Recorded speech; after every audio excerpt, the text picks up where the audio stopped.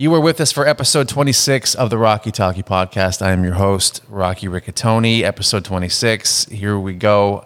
Bear with me here. This is my a little bit of a story / analogy. I remember. I'm just going to jump right in. Being a kid, sitting at the table with my family, and having my father just make small talk with my mom and say, "Guess who I ran into today at No Frills?" And so I'm going to go, "I don't know, hon, who?" And they'll say a name, and then it would say, "I haven't seen that guy in 25 years. And I see, there's somebody waving at me from my theater group from 20 years ago. This is why shooting downtown Hamilton is amazing. I used to think, 25 years, how was that possible? I haven't even been alive 18 and to not know somebody, but know somebody and not see them for 25 years. That's insanity. It's kind of happening right now. Joining me tonight is a very talented, very cool dude, Hudecki, otherwise known as the Dill, as his artist's name. Went to high school with me at St. Mary's in Hamilton. We're alumni. And I have to be honest, there's two reasons why Dylan's here tonight. First of all, he's a talented cat, and he's my age, and he's still fighting the good fight of music and being an artist and plowing through and still pursuing it and doing it. He's done a lot of really cool things. He's worked with some phenomenal people. He's been in by Divine Right. He knows a lot of royalty in the Canadian music scene, and that's part of why he's here. The other reason is a selfish reason. In high school, I always noticed Dylan that he was always a really laid-back, confident, cool guy. And I remember always thinking, man, I want to know him, but I'm too shy, or it wasn't going to happen, or he was a grade above me. But I'm just going to talk to you like you're here and not like you're in third person. Dylan, first of all, welcome to the show, bro. Thanks, Rocky. It's great to be here. I always thought you kind of had it on lock growing up in high school, and I was always taken by your ability to just kind of like exist and kind of be chill and do music and play, the all night dances and just be okay with who you were. And I remember feeling like, wow, I'm really insecure. That guy's not. And I just always thought that was really cool. I'm like, man, I wish I could have had a chance to get to know him. So here we are 25, 27 years later.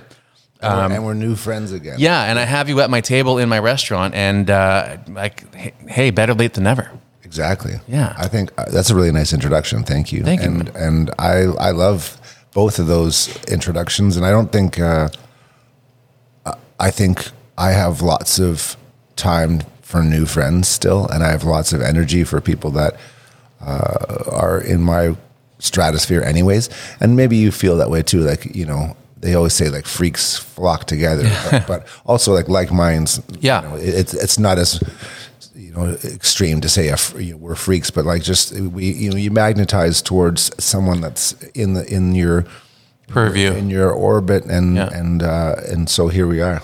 Yeah, not to be too overly dramatic, but I just always kind of had a gut that we would hit it off, and better late than never. But thank you so much for coming on the show. I say this all the time. Another prime example of not really knowing who I am, but just saying yes and coming, and it was a resounding yes. So I tip my hat to you for that.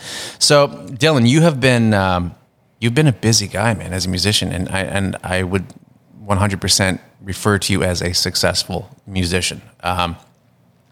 In my research of a lot of your work, one of my favorite things that I was witness to was your 60-second synopsis stories of each of the tracks of your songs, which I've never seen done before, and I thought that was a really cool touch, but I was incredibly taken by how many musicians played on your stuff. Yeah, shocking. Like, dude, that's insane. But so I'm digressing though. So let's I'm big on origins. So you graduated in 95, is that right? Yeah. Okay, so what was the trajectory for you post high school? Where did you go? What did you start doing? Well, if we wanted to do the quick timeline from 95 to now, music wise, my band in high school was Mr. Cleavage. What a name. Worst name ever or best name ever? I got in trouble for mentioning your name from my mom, by the way. I just thought of that. It just came back to me right now. She's like, what the hell are you talking, Mr. Cleavage? Why are you talking about Cleavage? Yeah, I remember that. It was that or Sweaty Cleavage. So we went with Mr. We're 15 years old. I got you. Graham Walsh was the guitar player. He's now in Holy Fuck. I don't know if we could swear on this. Yeah, you can. It says explicit on the good. Yeah, Holy Fuck they're doing great. And anyways, he and I started the band with our friend Matt Skolberg. What's up, Matt? He has an auto shop called Chestnut Avenue Auto down there, downtown, East End. And our friend Gavin. Anyways, went from there to Moon Karma, which was me, Graham. We had some other friends. And that's when we met like Dave Curick and started kind of getting closer in the Hamilton music scene. After Moon Karma, it went to, we both moved to Toronto. Graham joined Flux AD with Julie Fader. Wow. And I joined By Divine Right. Just, again, happenstance. You just add the right bar at the right time. Mm-hmm. I was at Feist's first show, and Jose from By Divine Right was just watching the show in the crowd. And so he and I just started talking to him. Wow. As you know how, wow. I'm just a talkative guy. And then fast forward, I'm in the band. And that ended up being 5 years of your life. Yeah, that's incredible. 5 years later, 5 or 6 years later, then I came back to Hamilton and started a band with my brother Jackson called Cowlick. Jackson Hudecki. He works at the RBG now, and he's a nature interpreter and a birder, and he's an amazing drummer. And then I wanted to do my own album during that. So the thing is, when I was in By Divine Right, I only wrote two originals. Sorry, I just cut out there for a second. And the Cowlick stuff was our collaboration stuff, but I was always writing stuff that didn't fit any of those, right, kind of bands. So I decided to make a solo album. So the solo album is 52 songs. It was called 52. It was like the deck of cards solo album, one song a week for the whole year of 2016. It was like a card a week, a song a week, and then the best of was what I released on vinyl. So, but that album it actually took 15 years to make because I started writing in 2000. It was just because I was like, oh, that's not for that band. Okay, it's not for that band. So eventually I was like, oh my gosh, as soon as I started getting other players on it, I did a session with one of the guys from the Weaker Thens and my friend Jason Tate. And as soon as I recorded 4 songs with him, I was like, oh, okay, well, I got to keep on going. Right. And then I recorded with Don Kerr, who's now in Bahamas. And then I recorded with just other friends at the studios. And then before I knew it, I was like, man, this is like I have to keep on. Now this is kind of building up and building up. You worked with Chris Tate from Chalk Circle. Yeah. I freaking love Chalk Circle. What's up, Chris? That's impressive. And Don Kerr plays with Rio Statics and Ron Sexsmith too, doesn't he? Yeah. Yeah.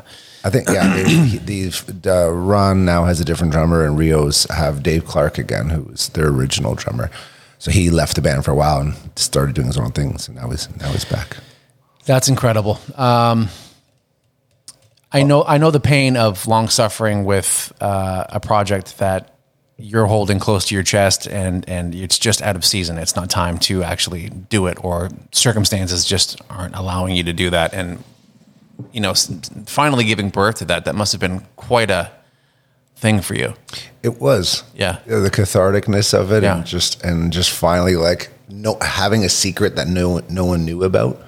I love it. When I don't know if you know Cam Malcolm, but he's a local musician. He plays with Don Vale a little bit. Do you know? I know Don Vale's Mitch? name. Yeah, Mitch Bowden, like the Dunville guys, like Chore. He's one of the guys in Chore. Chris Bell is now in Winter Sleep, and Dave Dunham is now in Not Of, and Mike Bell's in Good Enough For You karaoke. And so, anyways, Mitch and Cam have a band. And anyways, Cam told me once, he goes, when are you going to release your solo album? I remember this, it was at the Casbah Lounge. And I said, I don't know. I have tons. I have so many just demos and all these other songs. He goes, just make a top 50. Just make like a best of, and like a greatest hits. And we laughed about that. And I said verbatim, well, if I release a top 50, I'm just going to do 52 so I can release one song a week. And then I can, if I'm doing 52 songs, I might as well do, it's like I right away I thought about 52 pickup, when you just tell the cards up. Well, then I'll have to make a deck of cards to go along. Brilliant. With these. So then he just looked at me and he laughed and I laughed. But then as I was walking home, I was like, fuck, I got to do that. Yeah. Like it was like you meeting your wife. It's just like, yeah. Well, it's in your gut. It just tells you. You're like, okay, well now I'm doing that. You know that you know. So then I was like, and then I started. The next day I started, and then it was so fun. You wouldn't have believed, just like looking through my phone and saying, oh, he has a recording studio. Like Sammy Goldberg in Broken Social Scene, he has a studio in Montreal. So I sent him a song. Winter Sleep, they record with Stars in Montreal. So, Nice. so it's just Jeremy Fisher. He's a Hamilton boy. He's in Ottawa. So it was all these different friends. I was able to like basically outsource my album. And because I just have all these friends, I've also done other things for them in the past. Like, so it was cashing in a lot of karma points for sure. That whole organic world building is pretty phenomenal, that you can have that at your beck and call to go, hey man, can you play on this? Like so all the numbers all the names that you've mentioned, to me is very indicative of how likable you likely are. That people, first of all, they want to work with you. Like I think that's a testament to kind of who you are, and that my gut instinct about you probably wasn't wrong. Like you could still meet lots of people, but if they don't jive with you or like you, they're not going to reciprocate. But that's very impressive, man. So there's a lot of really cool rock and roll stories of great bands that met at a venue, started talking or arguing, and they ended up in a band together. I would love to know, like, what were some of the takeaway talking points that ended up leading you to joining By Divine Right with a complete stranger? You would have to ask Jose how that shook out exactly in his mind, but I'm a big advocate of, I think what you were talking about in high school too, knowing me and seeing how I was or how I acted. It's also a bit of carefreeness and aloofness, and like I'm a Sagittarius, outgoing kind of extrovert, but I also I'm not too, I don't overthink things. Right. So look at that person. Oh, I'm going to walk over and talk to them. It's like that, like every stranger is just a friend you haven't met yet. God bless you. God bless you. It took me a long time to get there, but I live there now. But yeah. And it's scary. Some people, that's like to the introverts of the world, like they hate that. Yeah. Like that scares them. Like people like me scare them. But it's always worked out for me. I don't know. Not always. Like, I'm not friends with absolutely everybody on the planet, but every time I have, reached out to people, sometimes it doesn't. But anyways, for Jose wise, I walked up and I think I said, I saw you at, I had just seen them open for the Hip at Cops Coliseum. So I was like, hey, dude, you're Jose, right? He's like, yeah. I was like, I saw you at the Hip show in Hamilton. It was wicked. And I said, do you want to play on my album? I'm working on an album right now. And I wasn't, but I kind of was. Good for you. I kind of wasn't. And he goes, sure.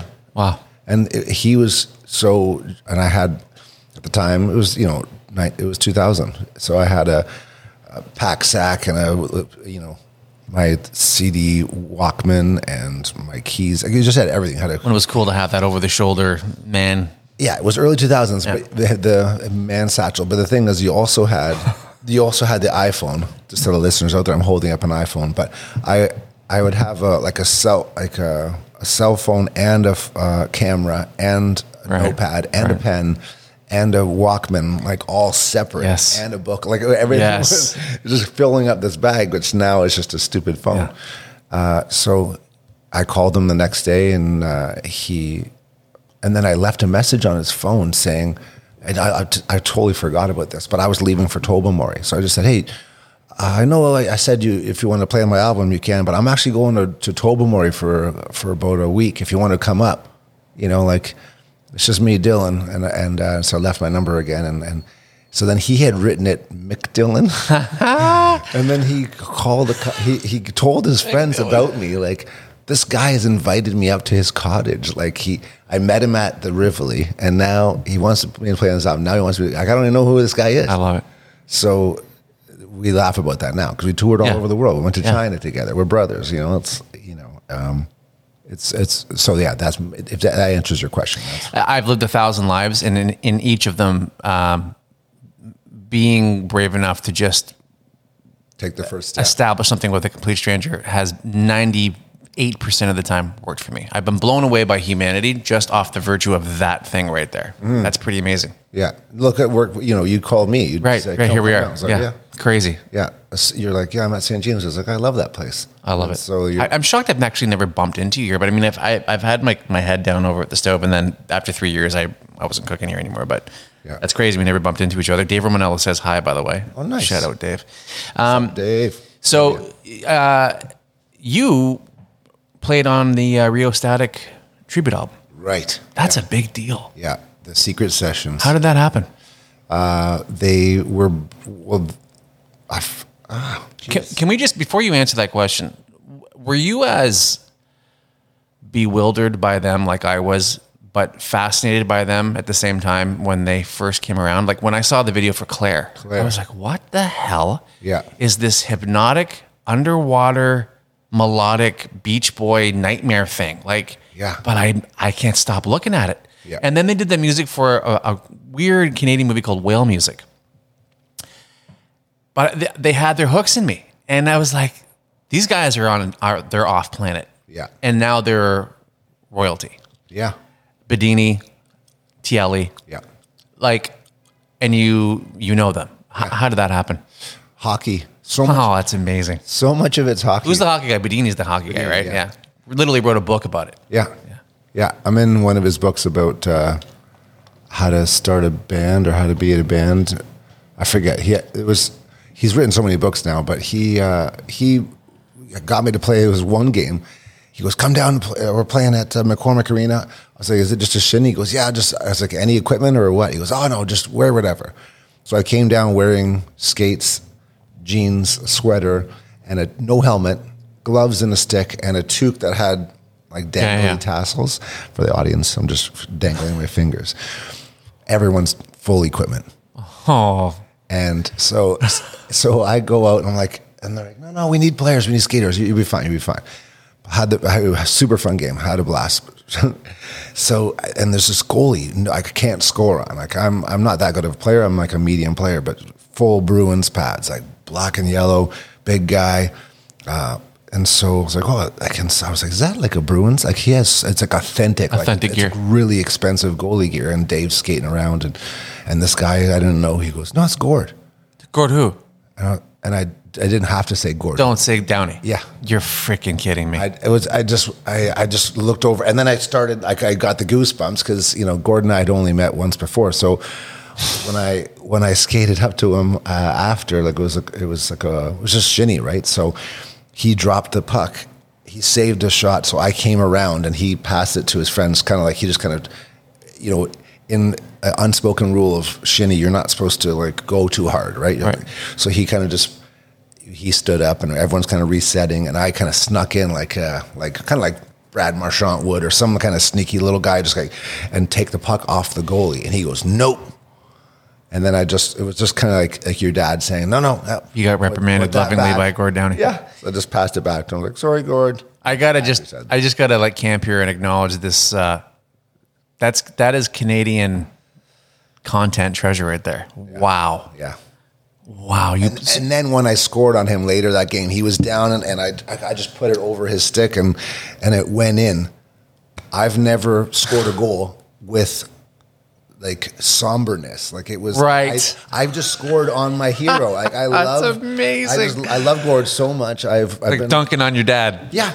It was just to see him on his back and kind of like grunting to turn around to get up. And I was just skating back to my side, like wow, dejected and conflicted. I was like, I should be happy. The tension. Wow, man, that's so. You played shinny with guys from the Rio Statics and the Tragically Hip. I don't know if it gets more Canadian. That was Blue. Oh no, I could keep on going. Blue Rodeo, Sloan, George Strombo, different games. Okay. I was going to make a joke like was Blue Rodeo on the other side of the team? Sam Roberts, Dwayne Gretzky, like so many musicians. Because we also played in the Juno Cup. That's right. Where the Juno Awards, they have like the NHL alumni versus just any old, Menno from Colorado and Sarah Harmer and just different, amazing. Like a lot of different musicians, depending on where it is in the country. And I'm buddies with... I can't think of his name now. Now you're not going to think I'm actually friends with him. But Kevin from Broken Social Scene, he was a regular of mine at Dark Horse. I was the manager there. And got to know him. And he's coming on the podcast in theory. He's so busy, I don't know if it's ever going to happen. But he's a sweetheart. I'll text him. I text him and it doesn't work. Please. I'll text him that picture I just took of us. Do it. Yeah, Ladies thank and you. I will. But he brought Gord Downey in to order. Oh, wicked. And I had celebrity in there all the time. Mm-hmm. It didn't faze me. Where was this? So it was the corner of Euclid and Queen West in downtown Toronto, right by Trinity. Yeah. Okay. And I know exactly where it is. So. And I was really good at just not caring about celebrity because they they needed that. Yeah. They needed that, and they would post up and hang out, and it was great. But when he brought Gord Downey, my knees literally went knock-kneed, yeah. and that's never happened to me. And he's like, "Hey, Rocky, I'm Gord." I'm like, "Dude, I know who you are." And Kevin laughs at that because I was freaking out because Gord Downey was there, but Gord Downey was freaking out because Malcolm Gladwell was writing his book at the table. So it was kind of like a full circle of geeking out. But that's incredible, man. Yeah. So Gord was really, really sweet to me and sweet to everybody. And at the shows, I went to a couple of his solo shows, and Dale Morningstar is a real close friend of Gord, and he has a studio in town, and he was in Dinner's Ruined. Mm-hmm. So when Gord did his solo album, Coke Machine Glow, that was with Dale and Don Kerr, and then the rest of Dinner's Ruined at a loft down like near Dufferin, and I guess it's exhibition area. So Dale and so that was another hockey connection, but all those guys were really, really close. And so but Gord at shows, like I met him like twice, and ever since that, all the other times we met, he was like, "Hey, Dill," like he would call me Dill, because a stranger would be like, "Oh, hey, Dylan, how you doing?"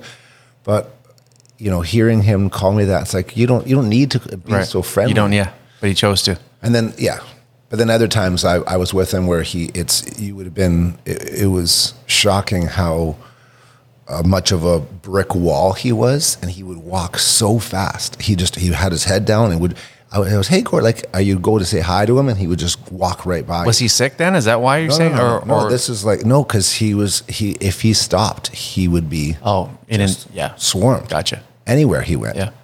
So the one time I thought it was something was weird, and then I saw him again because I worked in his neighborhood. I worked at a group home because people with young offenders needed help, and Canadian musicians didn't have any money, so I needed to do something on my part time while I was on tour and stuff, because it was the early 2000s. There's still not much money in music, but I remember Gord driving his bike past me and just stopping, chatting 5 minutes, 10 minutes, 20 minutes. We're just standing at the park. Amazing. On the Danforth. I was like, "Why are you doing this?" But I realized that he and I were in the middle of a park and there was no one around. Right. He's safe.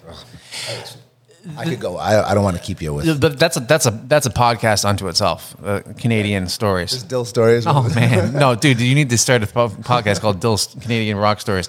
The Canadian talent that I met were always down to earth and gave a shit. Who jumps off your mind at the moment? Jim Cuddy was a sweetheart. Margot from Cowboy Junkies. Cowboy Junkies was just incredibly humble and sweet. Kevin from Broken Social Scene, Kevin Hearn from Bare Naked Ladies, sweetheart. But honestly, mostly American celebs, like Sam Rockwell was in, and Claire Danes. I made a cappuccino for Claire Danes, and Steve what's his name? Who's the dude, the hockey player? He's huge, and he was supposed to be like the next second coming, and then he was always getting injured with head injuries. Oh, Eric Lindros. Lindros was my first celebrity, and he comes in, and I was like 3 weeks on the job, and I hadn't come across anybody. This tall, big, handsome guy. I'm like, oh, this isn't a normal guy. But I'm not like a sports guy, so I don't really know who the hell I'm looking at. You would have seen him and go, oh, that's Lindros. So I'm like, are you an athlete? He's like, yeah, I played for a bit. Like professionally? He's like, yeah. I'm like, oh, what cities did you play? He starts, casually naming off. Oh, no. Philly. I go, what did you play? I played hockey, like in the NHL. He's like, yeah. I'm like, what's your name? He goes, Eric Lindros. And I start clapping at him. And I was clapping because I was so impressed with my gut instinct that something was, unique about this guy, but that it was actually him. And he was looking at me, he was like, what the hell are you doing? But ever since then... Can I have my coffee? Yeah, but ever since then, we'd always have this kind of like chuckle with each other because of that stupid moment. But a nice guy. Yeah. An absolute ape. Every time I see him, I go, I can't imagine that guy on skates plus pads bearing down on me at 30 miles an hour. Yeah. No, not a chance. No, thanks. No. Yeah. So fast. As a musician, what did you cut your teeth on growing up? Like, I'm curious to hear what you say because you and I are from the same generation. Like, what were the first music moments that kind of got their claws into you as a kid? I would ask you right back, do you feel that your upbringing as a Southern Ontario boy, listening to the music that we had then, pre-internet, like what your friends, we were filtered through what our friends and our family were listening to, but we also only had like 2 stations. Yeah. So what music did end up, and much music like that shaped all of us. And it was, and when I moved to Toronto, and I actually then was introduced to, this is the music, well, it's actually like this. Right. For the audience, I'm actually spreading my arms really wide. So it was when I joined By Divine Right, people were like, oh, you haven't heard the Velvet Underground? It's like, oh, have you heard Nick Drake? Here's this. Here's Elliott Smith. Here's this. I was like, whoa. Oof, Elliott Smith. That would have been a big... It was one after the other, because when you and I were kids, it was Green Day, it was Aerosmith, it was Led Zeppelin, it was all of the stuff that was on Q107 and 102.1, and eventually Y108, whatever it was before that, a bit of college radio and university radio, but it was, and much music. So it was very structured, and what we were just kind of shoved down in our ears. Yeah. You like this, Rocky. Dill, you like this. Yeah. So it took a while to kind of unlearn it. I guess maybe like school is a bit too, like you realize, like being a like Roman Catholic boy too, I was just an altar boy. I went to church. I was just, this is what church is. This is what you believe in. Yeah. This is the music that you like. It was a construct that you kind of... And these are the movies you like. And so, you like Steven Seagal and you like Van Damme. And like, okay, I guess. You loved Under Siege. You loved Under Siege. So if that's a really roundabout way. Right. But to be specific, a lot of the early concerts I went to really shaped me. And one of the biggest ones, and I'll forever love my parents for it. They brought me to Paul McCartney at Skydome 1990. Wow. Yeah. Was that the Trip the Light Fantastic era of Paul? No, it was his first tour back in like 10 years. Wow. And Linda was in the band, and it was, and he probably played 60% Beatles and like 15% Wings, and then whatever he had just been writing. Your parents are cool. Very cool. I might be able to meet you on that one. Mom and Dad, Hudecki, they've probably been in here. They live around the corner, and they love James Street North. So Awesome. I'll definitely hook you guys up. Michael Jackson was my first one. That was my first concert. You're shitting me. I think we're meant to be friends, my friend. Dylan is now stomping. 1980. I didn't want to say that was my first concert, but that was my first concert. My second concert was Paul McCartney. Was 83 or 84. It was the State of Shock tour. It was the Jackson 5 reunion tour. Victory tour. Yes. And I remember at Exhibition. And I remember being... Are you sure that was yours, or you just listened to our earlier podcast? I was there. I was there, and I remember being so let down because it wasn't a Jumbotron by any means. It was basically Christmas lights on a screen, and I'm like, where the hell's Michael Jackson? This is bullshit. But I was like, but it didn't matter, like, because as you remember it, and people who don't, like, Michael was the last, the Madonna's, the Michael Jackson, but Michael was the last, like, Beatlemania, Elvis phenom. Like, when I saw him on TV, I couldn't contain it. I was like, oh my God, it's Michael. And so that was my first one. And my last concert before COVID took over was Fleetwood Mac. Okay. My wife was at that one. Mike Campbell was playing guitar, and Neil Finn from Crowded House was Lindsey Buckingham. Wow. So, and they played everyone's songs, and it was amazing. So I got to see like Stevie Nicks sing Free Fallin', and I got to see Neil Finn do Fall at Your Feet. Cool. It was wild, man. Yeah. I can't believe we were at the same show. Do you remember who was opening for Michael Jackson in 1983? No. Audience? You do? Yeah. Wow. This is why I remember everything. That's crazy. I remember everything too, kind of. But when I only remember this so vividly is because the next show I saw, I thought it was going to be the same opening act because Michael's opening act was so engaging and riveting. It was a juggler. Really? It was a circus juggler. That's very Michael Jackson. And I just remember it was like the sword, like the shiny swords and the flames. And Dylan, I remember now. Yes. Oh my God, I remember now. Yeah. And then it was a while. I think he was like a white guy, and he was. I don't know. I think he was wearing red, he had red stripes or red something, and then he got on stilts, and it was just this big hoopla thing. So when I saw Paul McCartney, it was the next show, and there was no opener. I was like, well, Right. Where's the juggler? I was like assuming that like, so, you know, there's a magician or a juggler or some kind of card trick. This is how it works. Before concerts start. That's not a bad assumption to have as a child. That's pretty great. Michael Jackson. That's so.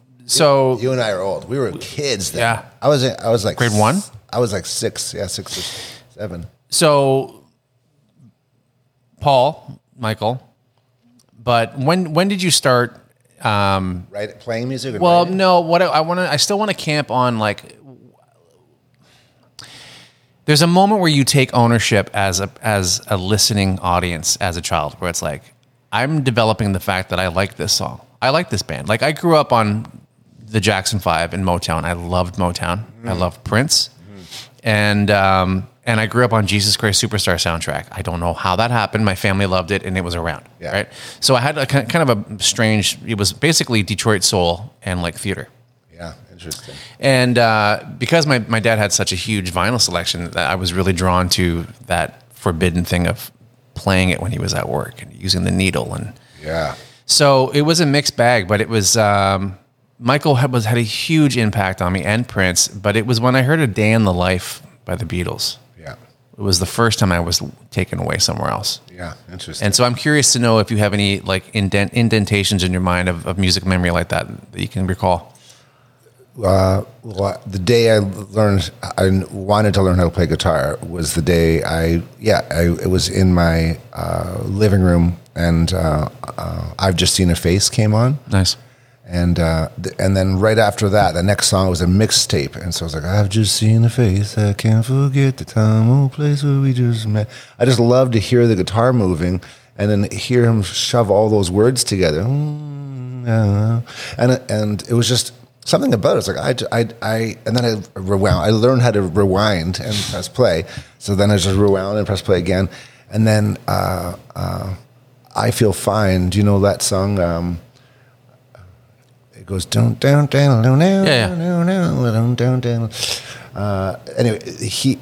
that was one of the first recorded, apparently, notes of feedback. So George goes, and you just hear like,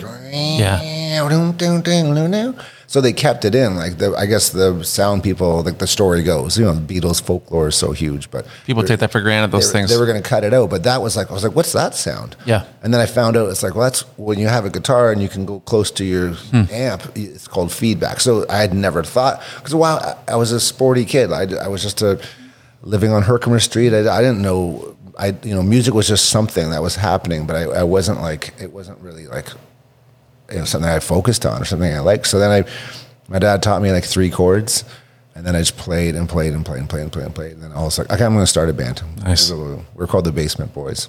So athleticism was kind of the first thing that you were grabbing onto. It's neat that I have 3 kids, and I assumed my kids would be very athletic because I was, but I was only athletic because my older brother, Ryan, was, and my sister too. And our kind of like our extended family, but also all of my neighborhood kid friends. That's what we would do. Like, I hate to sound like a boomer, but it's like there wasn't internet and tablets and tons of video games. Video games weren't even invented at the time. Like the Commodore 64 had still, like we were already playing soccer and football and hockey in the playgrounds and in parks and riding bikes. So it's like, that's what we did all the time. We like wake up, eat food, and just like call our friends or just hit the road. And then, so that was like my whole life. And then I found music, and then I learned how to play guitar, and then my brother. So to answer, we can move on to the next question. But the really important thing that happened to me with my brother Ryan, I love him so much. He said to me, I said this at his wedding as well. He said, he goes, what do you want to be when you grow up? And I was like, I want to be a star football player like you, because he played professional football. And he goes, yeah, but you have a cross country runner's build. I don't think you're gonna. Maybe you can make it as a kicker. And I was like, did you die inside? I was like, I died inside. I was like, that's fighting words. And then he said, why don't you just play guitar and learn, join a band. Like those guys get lots of attention and love, and girls go crazy for you. And then he turned the lights off, and I was like, hey, it's bedtime. Let's go to sleep, because we were sleeping in the same room. And I just was like, yeah, guitar. Wow. So that was it. That's awesome. Yeah. It was like bing, bang, boom. Before we move on, do you remember where you were the first time you heard the opening intro to Van Halen's Jump? I'm asking you that because you have a Van Halen sticker on the back of your van, which I was very impressed by. Yeah, thanks. That's how I knew the fire was still alive in you. Got a Van Halen tattoo as well. Yeah, you do. Van Halen Jump, I wonder when the Van Halen, I think it must have been Much Music. Yeah. Because it's funny, because I always harp on how shitty of an upbringing we had with our very tunnel vision music. And like, I don't need to hear Rush ever again, or like Whole Lotta Love, or just some of the songs that we were just... we built the city on rock and roll. Oh my God, I hate that song. I'll do anything for love, but I won't do that. Like, I don't, like, Meatloaf, R.I.P., but I mean, like, there was so many songs are dead to me. Like, I can't listen to Sweet Caroline and all that kind of stuff. But somehow Van Halen was okay. You're okay. Yeah. Even though it's like, it's so hypocritical. It's a great example, double standard example that I fully agree with you on completely. Yes. Your style, man. Listening to it, to me, it reads kind of like it's like you're journaling. Of course it's artistic, of course it's musical, and there's musicianship there. But there's like zero pretension in how you've crafted the music you make. So I feel like I'm kind of like breaking into your bedroom and reading your journal. There's a song called Divorce in Open D that I actually shot a video on the street with my friend Peter Michael Wilson, and it's just a stop motion. I'm kind of walking around and I'm standing still, but he's taking pictures throughout it. But it's about, my wife and I, it's hard to be in a relationship, and it's hard to fulfill each other for forever and ever, like 5 years, 10 years, 20 years. And it's, so I wrote about it, and I just wrote the song, and Martin Tielli heard it and he goes, I want to play on this. Wow. Okay. So he played on it and sent it to me, and that was another aha moment. I was like, oh my gosh, like shit's getting real. Like I gotta really spend a lot of money and time to make this better and better all the time. So, but it's really cathartic, and it's really honest and raw. And it's like, I think I showed my wife. She doesn't listen to a lot of my music when it's in process. And it's just the way we work as a couple. And so some songs she really likes. Her favorite song of mine is a remix song called Conflict of Interest. It's the secret song on the vinyl, but on the download. Anyways, to answer your question, like journaling is kind of, it's sometimes really easy to write sad songs or write like kind of like Hayden. Hayden's a real dude. big guy for me. When I say certain things to musicians, I'm afraid they're going to react like when you say to a pretty girl, "Hey, you look like this other pretty girl." I'm like, no, I don't. She's ugly, and I don't know if it's going to offend anybody. But in addition to what I had said, there's something about your audio aesthetic that reminds me of early Sonic Onion days and Hayden. Yeah. And I mean that in the best way. And there's an Elliott Smith rawness, and like I feel like I can feel and hear and smell the room. It's a very open, echoey. It's something environmental about your sound, and I like it. Yeah, cool. My only worry about my sound is that there is Motown, there is electronic stuff, there is folk, and there is rock. Like it's too much for some people, because I like you probably like Beach House as well. Yes, and it's a sound. Or you said Slow Dive was another band that I thought of that just like it's one thing, right? Like Trinity, who's the band we just said, Cowboy Junkies. Like it's you say Cowboy Junkies, you know what their sound is. My friends are in Elliott Brood. They're my neighbors. They're awesome. Mark and Steve, shout outs. And they have you start singing, and that's Elliott Brood. Yeah. That's their kind of vibe. But that's my only like, am I too eclectic with my stuff? Yeah, a lot of what I'm referencing was more of the last release. Beside? Yeah, but you have a big discography, so I'm not going to pretend I know the whole aesthetic that you do. But what I've gotten into, that's the song "Lover for Sale." Yeah, very good, man. Yeah, and that. Dan Embringham is the drummer from that one. Do you know Boxcar Recording Studio? Yes. Yeah. Yes. It's Gage Park in Cumberland. It's just a big, beautiful, big studio. But so a lot of my songs I had on hard drives I brought over, and so he just opened them up, and then so I sat in the studio with him, my friend Sean, and a drummer would just show up. Just like, oh, okay, drummer.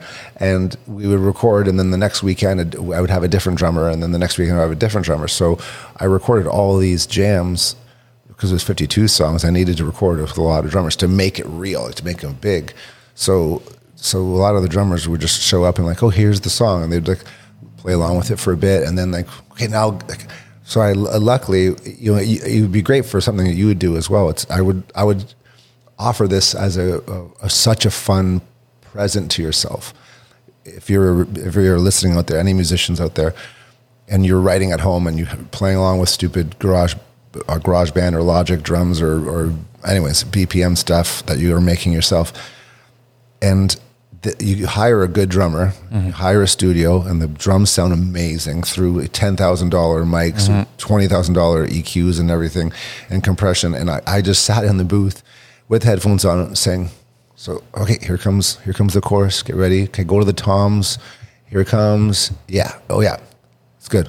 Okay, maybe add a bit of rim. Wow. Okay, add a bit of ride. And then like, okay, it's coming out right. 3, 2, and then breakdown. And then they just... You were band directing in real time. Amazing. In the studio. Never thought about that. And it was like, I just sat there having a beer and just... If you ever to see me like self-actualized or like you on your best day, it's like that's as a treat to myself. It was like whatever it cost me. I think it probably cost $2,000 for whatever, like 7 sessions or something. That's a brave thing to do, man. It was so great. But these drummers are like, they're so good. You get a professional drummer. They don't like, as long as your songs aren't like freaking Genesis or like, you know, then you'll get Steve McKay, who just went and saw the Genesis cover band. He's a great drummer too, but like he was one of them. He played on 11 songs and he didn't even know like 3 of them. Wow. So, anyways, that's how, I forget how we got on that topic. Me too. But that's a nice advice to anybody out there. So, you know, referencing the song "Leaving the Band," you know, it's a love letter to, and a kind of a Dear John letter to By Divine Right. You know, if you're a Canadian musician, you understand that, but By Divine Right was a well-established band, and they had, you know, they had credibility, and you know, Feist was in that band before you came on. So there's definitely like gravity to that name. How hard? What led you to moving on, and how hard was that for you? Geez, you're really digging deep here, Rocky. That's what I do, man. It was hard. It was a really hard decision to do, but it kind of felt like it definitely wasn't easy. It was a crossroads, but I mean, like, you know, think about all your former decisions. You have to you have to make them. You eventually have to, you know, make the call left or right. And you have to hope that your former decisions as you get older, like, was that the right call? Right. And it was funny because I just had in Canadian music, if you're a professional, you get a lot of offers for other things. So I was offered to play in Broken Social Scene and in Holy Fuck, and I was in Holy Fuck, and then I left the band, and I had our kid, and I was like, we just had a little boy. He goes, I said, how's Holy Fuck? What are you guys doing? He's like, we're going to Coachella. We're playing Coachella. So it was just that crossroads. It was perfect. I was like, I remember like almost dropping the phone, and then looking over at him, who was just like, wow, just kind of like rolling over. So I was like, I had to like, it was a real Pete Best Beatles moment. Wow. And but By Divine Right, like, you know, Jose and I are best friends to this day, and it kind of felt right in a weird way. And his new band now, he's still playing, and they have a double album coming out soon. And Lish is the bass player that took over my spot, and I mean, I took over for Brendan Canning. You know, he did pretty good after that. Like it's everybody that's played in BDR has, you know, loved their experiences, but it's not easy to quit a band for sure, especially one that's productive and touring a lot. Yeah. But it was, you know, we weren't, you know, it wasn't easy. You know, if I was making a lot of money, I probably wouldn't have. You know, a lot of our friends' bands were on salary, so because they were making enough a year. Right. So then they wouldn't have. They could say, okay, you know what, we're going to play 70 shows this year because we each need to get paid $50,000 each for the year. You know, like, okay, so we're all going to pay each other $50,000. just so we're retaining. You know, I've often wondered how that how the whole thing shakes out. that's how it does. And then the songwriters get more, you know, for all their stuff. And but at least you know, it's like, hey, I don't have to like quit the band. I'm exclusive to you. So I'm curious what your children are going to say to you one day, and I do believe that one of them is going to honor that decision to be a father. You know what I mean? Like, and say, Dad, I know what you were doing, and you stuck around. Like that's a big deal. Mm-hmm. Like, being a father is the greatest thing I've ever done. That's and I didn't do anything to do it. I just, you know, my wife did all the work. But I know, being a dad and coming to fatherhood late is even extra special because I could really take it in. But like, my kids are just there. I'm like, what the hell was I doing before I was a dad? Because whatever it wasn't this. It wasn't good like this. So you got caught up in the massive orbit of the Broken Social scene, Stars, Crew. It's a whole zip code. Constantine's, everyone was there. Royal City. Insane. Toronto was really bustling, and of course Peaches and Feist, and it was neat at that time because in 2000 to 2003 everyone was on an equal playing field. Like, no one was blowing up except for Royal City. Like, they were the first, and then like it was kind of like because they got big in New York, and then not many people know about them because they were kind of quiet folk band, and then things started to shake out. So it's neat to see where that all kind of played out. But when By Divine Right finished touring with The Hip, they had such a crazy couple years that when they landed, everyone just was like, "Get me out of the van, get me out of the band." Like, I'm dying to. It's like Feist. Like, I'm dying to write music. Right. And then Kenning's like, people were like, "Hey, Brendan, play on this," and so he's like, "Okay." Like, so it was just kind of everyone was wanting to do so much stuff together with all these different people. That's a good point. I feel like when Brooklyn was kind of showing its teeth, Toronto musicians were having that same kind of, I don't know if the timelines completely line up, but early 2003 to 10, there was like this like golden age of Toronto Canadian content, specifically Toronto. Sure. Yeah. That's pretty wild. Yeah. So we were kind of almost too early on that, because we always say like we're too big for the indies and we're too small for the majors. Like, we were in this like weird middle ground. There's many tiers. Even if you think about it now, it's like, the Arkells are way up here, and Blue Rodeo, and like think of the hugest bands in Canada right now, and and then you kind of work your way down, and then there's these, like, I'm going to go see Plants and Animals on Friday, and I'm going to go see Shad on Saturday. They're both playing at Bridgeworks. I don't know when this is going to air. Anyways, but it's these bands are still touring and starting up again, and everyone's trying to at least make some income. Especially now after, waking up after a 2-year coma. Yeah. Actually, so the good jump off point. I'm stoked to know that you're opening for Chris Murphy of Sloan's project. Tons. And he's with buddy from Inbreds. Should I let you struggle with the names? No, I wrote it down because I knew Mike O'Neill. And Sloan was a huge band for me. I still love them. That's incredible, man. How did that come about? First of all, when is the show and where is the show? Hockey again. Oh man, I gotta start playing. It's like, you know what? Hockey is like to music what golf is to business. Yeah. Canadian music for sure. Oh yeah, I could tell you so many stories. Wow. How do you know Strombo hockey? How do you know the Bare Naked Ladies? Nuts. Mills Hardware, May 13th is the Dill plays first, and then Tons. And then other people are probably going to be going to Bridgeworks, or after that show, you can go to Bridgeworks and see Brad Germain's Golden Feather. Hamilton's golden boy, Brad Germain, I want to say, because Into the Abyss is his record shop on Lock Oh, that's Street. him. Right, okay. And, he's had so many bands. Marble Index was... Okay, so he was a fixture at Cheapies. Forever. That's the dude. That's Brad. Gotcha, Yeah. okay. And then he was in Dinner Bells with Tara Lightfoot, and he kind of bounced around with many different bands, CQ, and so his new band is Golden Feather. They're kind of with Steve Kiley, who's just left Monster Truck. The drummer from Monster Truck is now, so it's very Grateful Dead. It's very vibey and dancey and jammy, if you like that kind of thing. I want to see your show. Jeremy Wildman played on one of your tracks. Was a regular here as well. A lot of Your bud of his too. Yeah, he's a huge coffee guy. He's a foodie, and him and Max and the crew, like the first 2 years, and then everyone moves, and your neighborhood local changes. But cool dude. Mm-hmm. It's shocking to me how many people you can just pluck them like fruit. I don't know how it happened. Maybe it's because I'm 45, and it's just. I also made a scene here, I was in a scene here.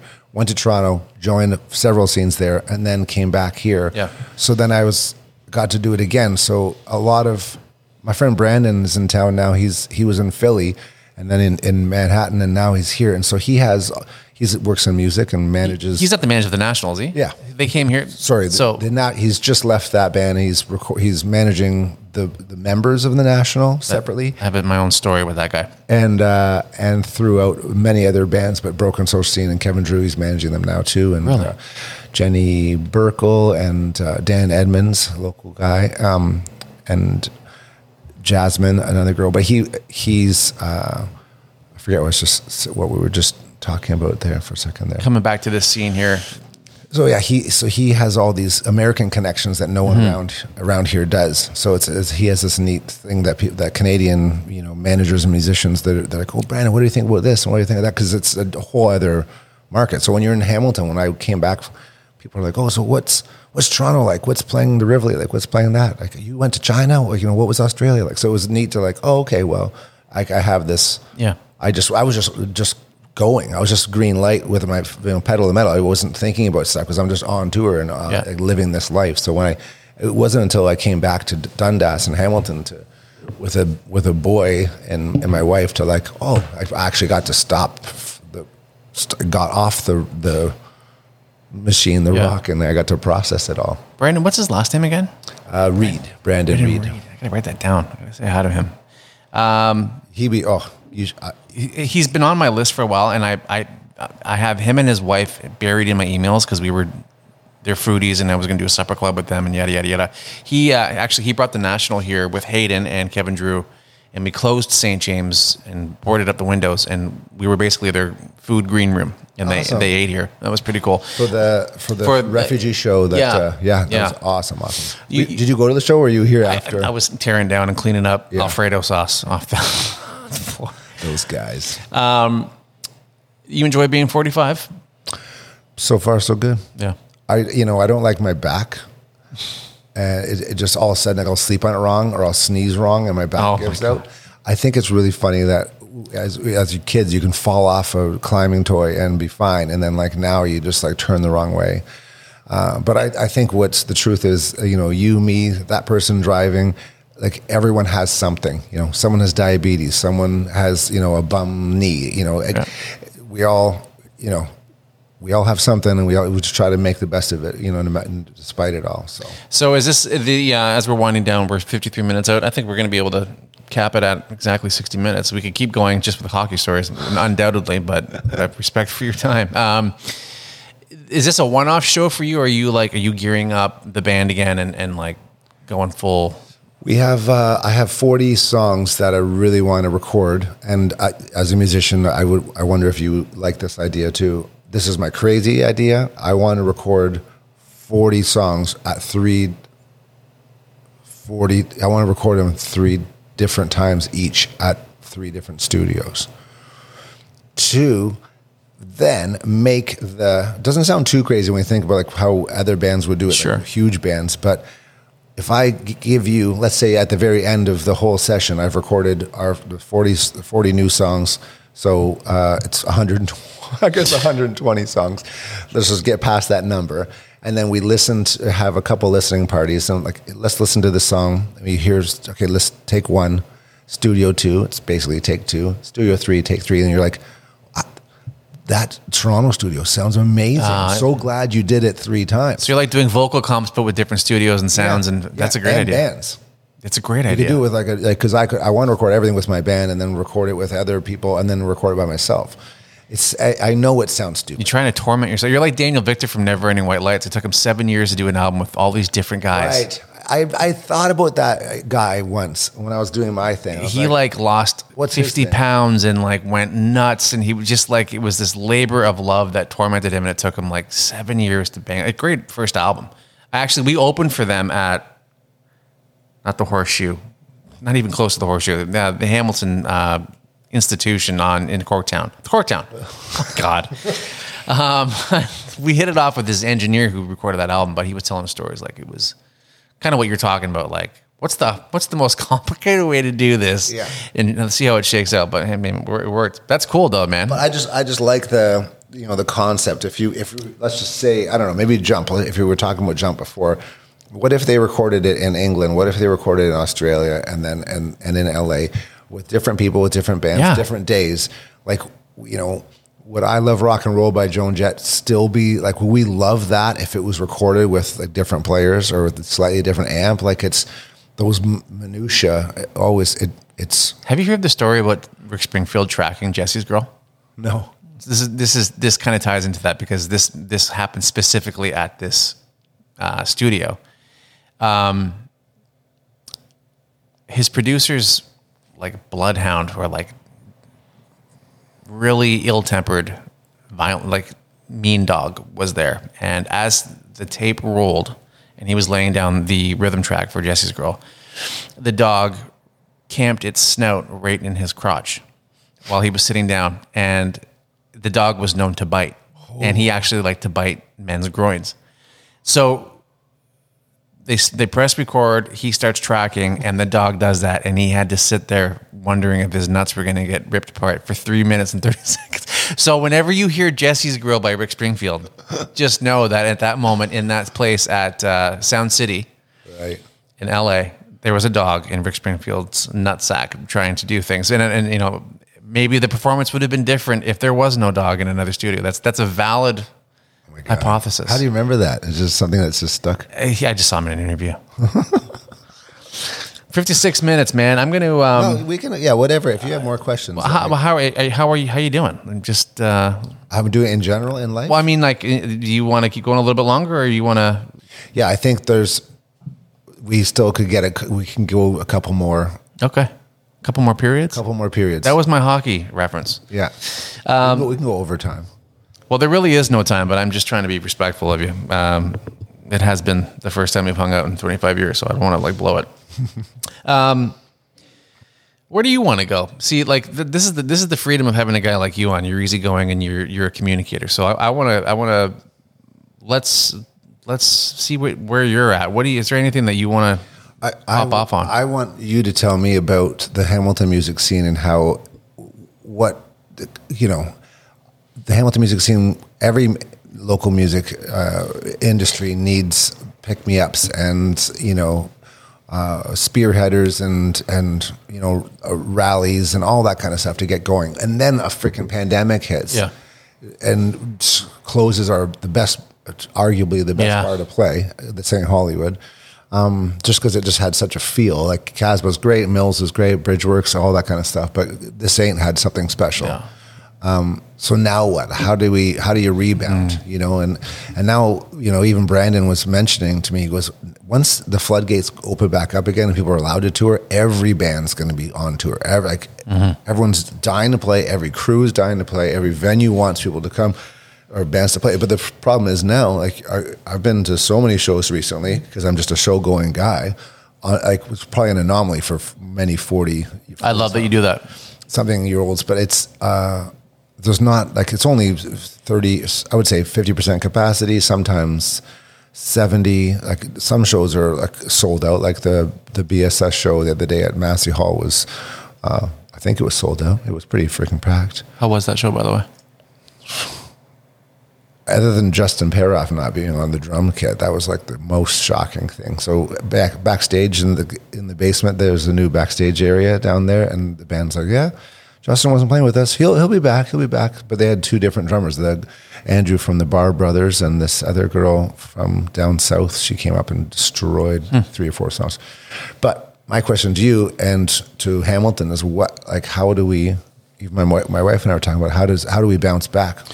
I think Pure 8 is going to have a pretty kick-ass outdoor venue. I had I can't think of his name right now, but he was the head Jason Thorne. Jason Thorne. Thank you. He Just your guy. I should just be at all your podcasts. Have someone please, here. I would love that. I'll just shout in your ear. Great guy, and he was behind that, and that's going to be huge. I think that the Tivoli finally got greenlit. It's going to have a proper venue after sitting there for 20 years. I can't even believe how long it's been. I was lucky enough to do live shows at the Tivoli in theater.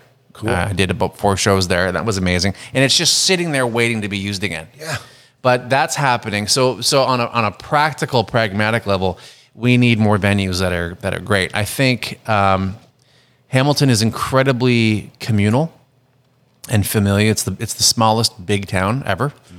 I think that we need to kind of rally together and make a concerted effort to fight for live music again. Like we need to kind of have our own like Laurel Canyon movement and go, who needs help?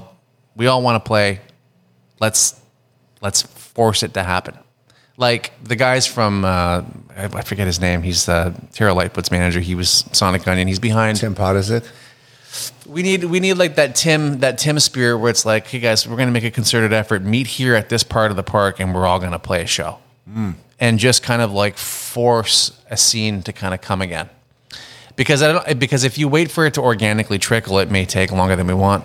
Yeah, you kind of like have a big group and just say, here's what we're going to do. Well, that's basically what Supercrawl kind of is. Get everyone together and But getting different bands come in from out of town also helps. You know what I want to do? I want to team up with the right people, and I want to break those impenetrable doors down called the Dundurn Castle.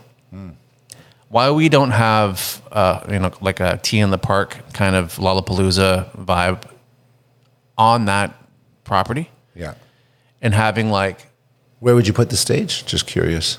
I'd put it right in front of the freaking place.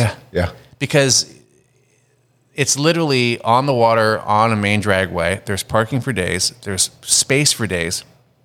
And it could facilitate food and other venues. And you could do like Shakespeare in the park. You could do, I don't know what you could do, but the royal family still owns it. But that could be a Trinity Bellwoods.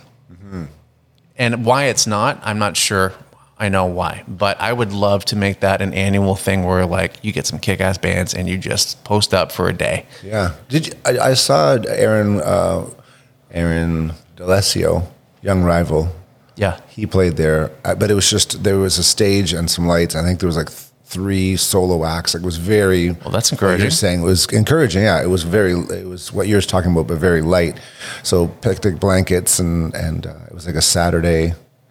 I think there was a flea market there too. There was a bunch of group of 7 billion was selling their, murals and there was a bit of food and stuff. You know what? Let me kind of throw the question back at you. I'm just you asked me the question, then I brought. Well, I'm kind of judging my own answer because it was like I have to be thinking on my feet, and it might be a bullshit answer, but I think what I'm realizing is like, I don't know if we'll ever see a Seattle music scene again, or another Laurel Canyon scene, or Greenwich Village, or Toronto, like we've seen in the past, because we don't need to be as much of a street gang as we needed to be before, because everything is just so much more accessible and satellite and kind of electronic in terms of, and maybe I'm oversimplifying, but you needed to be in a certain 30-mile zone in proximity of a scene, and people were always living and renting in the same area and playing the same venues and the same struggling together, and flyers going out on the Sunset Strip. Like there was a proximity attached to where the talent lived, and that's how organically a scene was born. Mm-hmm. I don't know if that would ever shake out that way ever again. Yeah, and.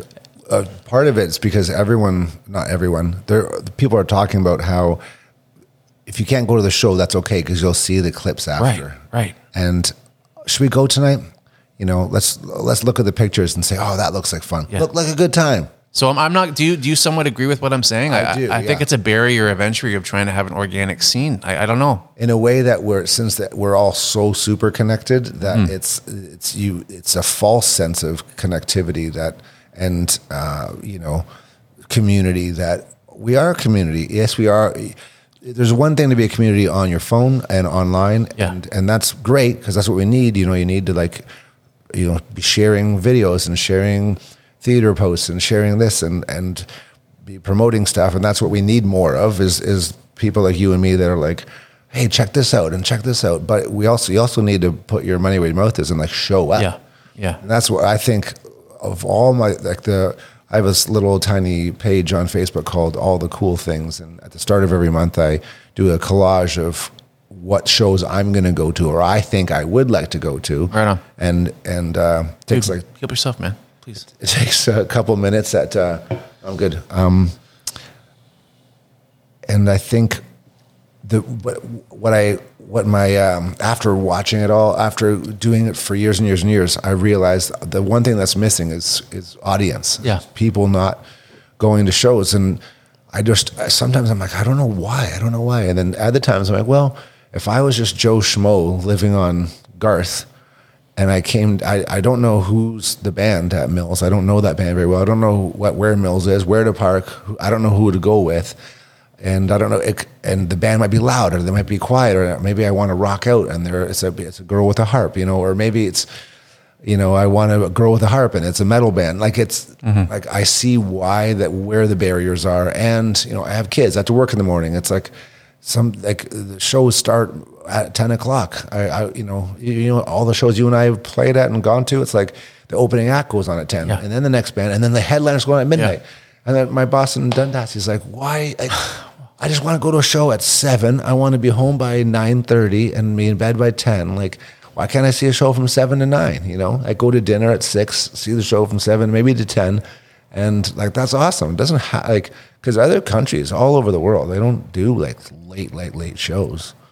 And Mills Hardware has always been great because but it's only, I love Tim and everybody there, but only it's zoned, and I think there's tenants upstairs, so it has at 10:59 you can't have music. Oh yeah, okay. Which is wonderful for people that want to go to earlier shows, and it's wonderful for people that want to go to another show. Right. So you just go to the first show. It's 11 o'clock. Hop in your car or Uber or ride your bike to the next venue. It's like, okay, the headliner's on in half an hour. That's cool. So if you wanted to, anyways. Joey Landreth is playing in June, I think. I want to go to that. But I've actually never been to Mills. But I call it the record store. I call it. I'm coming up with that now. But it's kind of like the record store analogy where there's a tactile experience missing, a visceral, human tactile experience. Yes, you can still experience it. But we went to Sunrise Records and we bought the album, and then as soon as that cellophane came off that thing and we wiggled our cover art out and we looked at the liner notes, I could see you doing that. Yeah, I was really good at it too. It was like finding treasure. Okay, man, who played on that track? And I'm starting to recognize that bass player. I know his sound now, and now that the liner notes is telling me that's Pino Palladino. He played on Richard Ashcroft's. I know he also played with Lenny Kravitz. And then waiting in line 6 hours for Metallica tickets, or Ozzy's album. I did, or Edgefest. Yeah. I did those things, and it's you don't need to do that anymore. And so that's an undeniable culture shift. The paradigm has shifted. So I think Hamilton would have to be incredibly intentional and roll back the clock and go, we're going to do this guerrilla style again, and meet me at the park. We're going to play. Mm-hmm. So that's my long answer about that. But I do miss record stores. And yes, you can still find them, but they were ubiquitous at a time. They were everywhere. Yeah. And now, are you? How do you listen to a lot of your music now? I listen to it a lot in my car because I love driving, and I listen to it. What do you have? We're not judging. Do you have satellite radio in your car, or do you just radio, or do you CD? I have a massive, music library on my iPhone, but I hate that because there was about a 4-year pit that I was in where I wasn't buying new music because CDs were getting phased out, and then MP3 became a thing, and I got really busy professionally as a chef, and I just wasn't going out buying music, and I was like, what's the freaking point? I can't listen to it anymore because I didn't have my sound blaster or whatever. And so I still don't have a physical set of speakers that it's like, this is my music listening area. Yeah. And I want to change that. So, yeah, your dad would be happy if you did, right? Yeah. Get the record collection, get the stereo. And with the Bluetooth speakers now, there's like, this couldn't be a better time right now to listen to music and have all that at our fingertips. When you and I were kids, going to Dr. Disc and Sunrise and HMV and at, Limerish Mall and all that kind of business, you would have, you could buy a CD for $20 that had 10 songs on it. And now for $20, you can have every song that's ever been recorded ever. And you think back, like $20 was a lot of money back then. Yeah. And you would only know maybe a couple of the songs. And maybe you heard the one song. My favorite story, my friend Tom Flood, I don't know if you know Tom, but he's a cycling advocate in town. He's a fucking blast. But I told him this story, and he was dying at the Capitol. I rode my bike from Herkimer to, I was a paperboy of a Hamilton Spectator. Shout out to the Spec. Nice. Paperboy of the year, 1989. Nice. Don't want to brag. Nice. Got to Cheapies. Was mortified to talk to anybody, but I loved InXS. I knew they were called InXS. Thank you. So I found the tape, with the big freaking plastic thing, walked over. The long, yeah. And then I didn't want to say anything. I was like, I found the band. This is it. Boom. It's like I had $10 in my pocket. Bam. I was like, whatever. It was $9.99. I was like, this is great. I got the cheap one because it was like a bunch of InXS. Got home, pressed play. Nope. Fast forward. Got to the end, turned it around. It was like, where's my song? Wasn't there. I was like almost in tears. And then my dad's like, what's wrong? I was like, well, I bought the InXS album and the song's not on there. He goes, was there other albums on there? I was like, in the thing? I was like, yeah. Next day, got my bike, again, all the way back to Cheapies. Found it, went up again, like an idiot, didn't ask. Bought the next one, got home, pressed play, still it wasn't on there. Finally, the third day, this is why Tom's dying on the ground, dying. And I got back third day, and it was the last tape there because I had just bought the other two. Right. And I bought InXS Kick. I was going to say it's got to be Kick, And I got home, and then it was just like, guns in the sky. Yeah. I was like, yeah, this is it. And like, Never Tear Us Apart. And like, that album was a jam. Absolutely. I think I threw out the other ones. I don't understand what happened. I bought their first two albums before Kick. Oh, I see what you're saying. So there was music, but it wasn't the music you were looking for. Yeah. I gotcha. I got too excited about my story. But you inadvertently ended up with a collection of InXS stuff, though. Yeah. But that was what you're saying is like, we'd buy stuff, but didn't. It was a mystery. It was chaos. Yeah. It was chaos. You didn't know what you're going to get. I remember I went to Assumption High School as well. We did a stint in Burlington, and there was this kid. He was just in and out of juvie. Comes in first period, religion class. He goes, I'm going to Sunrise at lunchtime today, and I'm stealing a bunch of shit. Who wants something? Oh my God. I'm like, how much? He goes, $5 a CD. I'm like, okay, give me Siamese Dream by Special. I still have the album by Billy Corgan, $20. But just those kind of things. It's like, I miss that. And wow, we sound like 44-year-olds lamenting about stuff, but it's a different time. There's a charm to that stuff of just hunting down and finding and taking it home with you and smelling it and just like it becoming your album for and that. The hunger and the hunt. Yeah. I mean, the 90s, regardless of the mass corporate pushing on us of product, it was still an exciting time musically. Who was your band in the 90s? Who did you identify with? Like the main three. I saw Nirvana, loved them. Pearl Jam, of course. Stone Temple Pilots, Tiny Music from the Vatican Gift Shop was to this day I listen to it still. Yeah. Soundgarden, Super Unknown, I listen to that. Those two albums were really, really important to me. And Toadies. I listen to Toadies. Nice. I have satellite radio in my car, and there's a channel called Lithium, and so it plays. I know it plays all the deep those. Cuts. Yeah.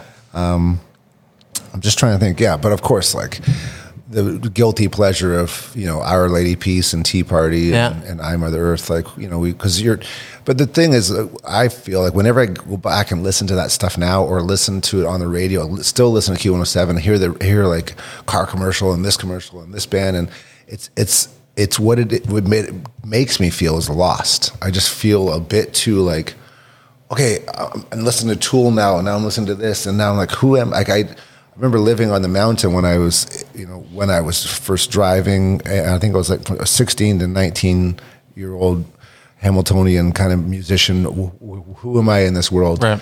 And then that, for some reason, those stations, even though they were supposed to try to connect me to something, it made me feel more lost and more homogenous, more generic. And then it wasn't until, I think it was because it was just so, I don't know, because I still like eclectic music. I like listening to Johnny Cash and, Underworld and Otekra and I don't know, Broadcast and Radiohead and Beck. It's a bit of everything, and Hayden. But it's when listening to that stuff then was really special. It really was. I don't know. It's hard to explain. It really was. To know that there was a thing called Seattle happening, and it was like, I remember my dad came home and I was singing my heart out to a song, playing guitar, my little Les Paul studio, and jamming on. I think it was Boston. And my dad came in, and I was like so embarrassed. And he was like, "Oh, you sound good, bud." And he goes, "I got something for you." And Starbucks had just opened on Fairview, attached to Chapters, and he brought me that iconic green cup from Seattle. Oh wow! And he gave me an Americano, and I almost spit it out. I'm like, "What the fuck is this?" It was disgusting. But I kept that cup in my room because it was like Seattle, man. Like it was like the coffee started then. Yeah. And like, look at you now with the coffee, right? And it was like, it was just like this iconic, thing. But it was just cool to know it was happening. But it's strange though, because I never really, and this is worth talking about because this is historical as musicians as well. Pearl Jam, undeniable. Nirvana, undeniable. But I was still kind of figuring out who I was, and still was very scared and insecure. I was in grade 9. It wasn't until grade 11 when Siamese Dream came out, where I was profoundly blown away. I saw the video for Today, and I went, I don't know what this is, but I need to be a part of it. This is my band. Yeah. And then I really got into Alice in Chains afterward, this dark, gloomy, like melodic, But it was the Pumpkins. To me, they were the alternative to alternative. They were this Midwest Chicago alternative thing that was like, these are the guys. Yeah, and that's the power of music videos. Yeah. Again, like, we should just call this the Boomer Chat, because searching for CDs and watching videos. I'm open to starting another podcast, by the way. They got a nice ring to it, Boomer Chat. Anyway, go ahead. Those videos, like the power, and we were talking about gatekeepers before we started recording, the power of being a booking agent, like picking where bands go and who gets to open for who, and all these shows, like those VJs and the people that were like, now we're going to play Green Day. There's this band called Gin Blossoms. Should we put it on? Nice. Okay. And like, the Jayhawks. Actually, one of the Jayhawks is a Hamiltonian now. He's a neighbor. He did really? Blue, yeah. He's an awesome guy. No shit. I'd like to know how that happened. I've already name dropped enough tonight. No, keep going. It's good. It makes me feel cool. But the music videos they're important, and they really made a difference for a lot of these bands, and for us as kids just watching this stuff. We're like we all watched Power Hour and Wedge, like Pepsi Power Hour. The Wedge was like was next level. Yeah. When I got to host Wedge with my band, it was. Did you? Yeah. It was like 2003. It was amazing. Probably one of the last ones, and the producers gave us 2 songs to pick. I was like, I thought this was a takeover. Like a Weird Al Yankovic takeover. Yeah, I said it right to the people there because we weren't on air. I was like, how many? So we're playing. It was like that's amazing. Butthole Surfers and Flaming Lips and this. I was like, okay, cool. Like, what? We're playing your song, your video, and it's called Hugger of Trees. And so what do you guys? So we're like, should we do Sonic Youth? Should we do Stereo Lab? Like, we're all like looking at each other, like, I want to hear this. I want to do this song. And I was just, You made it on the Wedge. That's cool. Yeah, First time I saw Dinosaur Jr. was on the Wedge. I was like, oh man, this is interesting. It's neat that they have that like connection, right? Yeah. The band, and you can imagine the video. Yeah. Yeah, because we could go through the roller. I can smell my bedroom when I hear certain albums, but I remember Siamese Dream is one of those films. And Gish, oh my god, dude, and I remember my buddy of mine. I don't know if you remember the name. His name Ryan Winterfield. He came from Sir John A. Anyway, it was Halloween night. No, it was Devil's Night.